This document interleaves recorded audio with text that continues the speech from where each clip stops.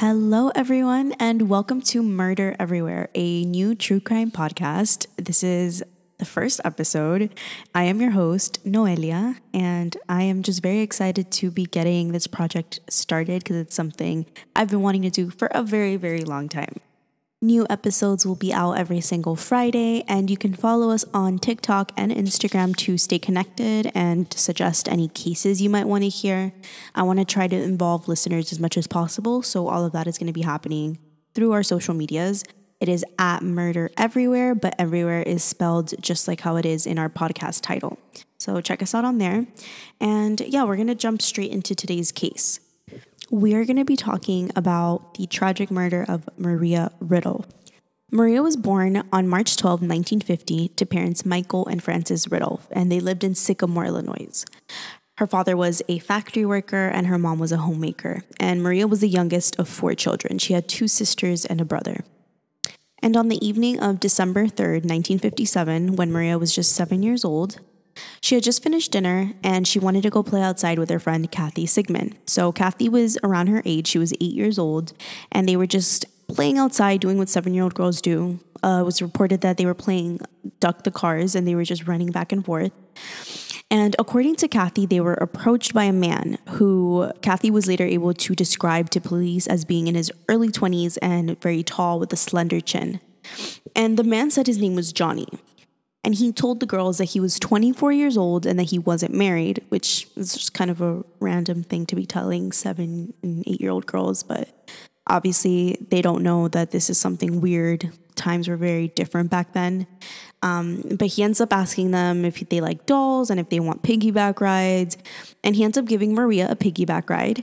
And Maria actually went inside her house to show him one of her dolls. And she came back out. And then Kathy went in her house to get her mittens, leaving Maria alone with this guy supposedly named Johnny. And when Kathy did come back out, Maria and the man were both just gone. So Kathy went to Maria's house and she told the Ridulph family that she couldn't find Maria. And so they initially thought Maria might be hiding and they sent Maria's 11-year-old brother to go look for her. But he wasn't able to find her and eventually they called the police. And within an hour, police and just neighbors everywhere around the town were looking, trying to find Maria, but they couldn't find Maria or this mysterious man named Johnny. Eventually, the FBI actually did get involved and the search efforts to find her, they went to great lengths and they didn't end up finding her until 5 months after she disappeared. And that was on April 26, 1958, 100 miles away from her home in Sycamore, Illinois, that 2 tourists were hunting for mushrooms and actually found her body along Route 20. And so when the coroner and authorities came in, they found the skeletal remains of a small child, and she was wearing only a shirt, an undershirt, and socks.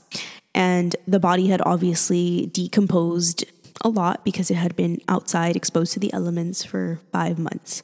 But Maria was able to be identified based on dental records, a lock of hair, and also the fact that the shirt and socks that she was wearing were the ones she was wearing when she disappeared. But the other clothing that Maria was wearing when she disappeared, including her coat, her pants, her shoes, and her undergarments, were not found. And the coroner actually didn't allow anyone to take photos of the crime scene just because he didn't want photos of this child's body being leaked onto the newspapers. And since the crime had occurred within Illinois, the FBI withdrew from the case and they just left it to state and local police to handle from there once they found her body. And like I said, since the body was so decomposed, they actually were not able to determine a cause of death when they did the autopsy. But 50 years later, which we'll get into more details on what happened during this time, in 2011, when they exhumed her body, they actually were able to find cause of death and they determined that she had been stabbed several times in the throat. But we're going to stick to 1958 now. Well, actually, let's go back to 1957. So right when Maria disappeared, 11 days after, one of their suspects, which it wasn't their prime suspect and there wasn't enough evidence to arrest him, so that's why he was able to get away with doing this. His name was John Tessier, and he was one of the suspects because girls had actually been reporting that he had been sexually abusing them. And so he was brought in, but again, there wasn't enough evidence that he was let go. but John Tessier, okay, he changes his name to Jack McCullough 11 days after she goes missing, and he also signs up for the army and leaves to boot camp. And reportedly, it's because he was getting so much hate for being a suspect in this case that's why he did all this. And obviously, since there was nothing to arrest him for, he just went on living his life. And then in 1994, his mother, Eileen Tessier, was on her deathbed, and she was with his sister, Janet, and she made a confession. So she told Janet that those two little girls and the one that disappeared, John did it. John did it, and you have to tell someone. And Janet understood the statement well enough to know that she was talking about her brother, John Tessier, who now went by Jack McCullough. And her mother was literally telling her that Jack McCullough killed this girl.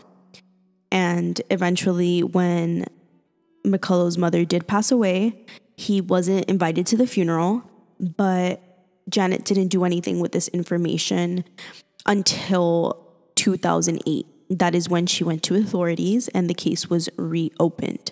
And this is what led to her body being exhumed in 2011. They were really just hoping to find some DNA evidence that they could use to connect McCullough to this case. And unfortunately, they weren't able to find any additional evidence. However, they were able to find her cause of death. Like I had said earlier, they couldn't the first time around, but they were able to this time. And so, although they didn't find any new DNA evidence, they still brought the case to trial, and McCullough was actually convicted. So he was found guilty at 73 years old in 2012 of kidnapping and killing Maria. And besides the identification from Kathy Sigmund, the neighbor that she was playing with, it also hinged a lot largely on the fact that McCullough described and could remember Maria very clearly. And so the prosecutors used this and turned it into like, oh, he has these really clear memories of this girl because he was obsessed with her, and that gave him a motive to commit this crime. And there was also a woman that spoke out against him, claiming that he raped her when she was only 14, which I don't doubt that that's true, as he had a lot of allegations when this disappearance first happened of girls saying that he had sexually abused them. And then there was also like a train ticket alibi thing that basically just questioned the validity of his alibi. And so all of this was enough to get the jury to believe the prosecution, and McCullough was sentenced to life in prison. But the roller coaster that is this case, of course, it doesn't end there. Like, we thought this cold case was solved, and unfortunately, 4 years later, some phone records actually exonerated McCullough. And I mean, I don't want to say unfortunately if this guy didn't really do it.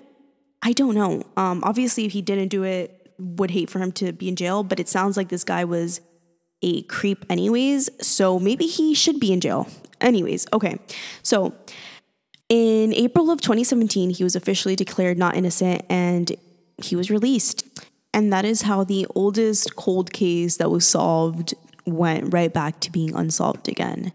And that is going to conclude the first episode of Murder Everywhere. Thank you so much for tuning in, and I hope that you enjoyed learning about this case and that it's the first time you hear about it. I wanted to pick a case that hadn't already been done a bunch of times.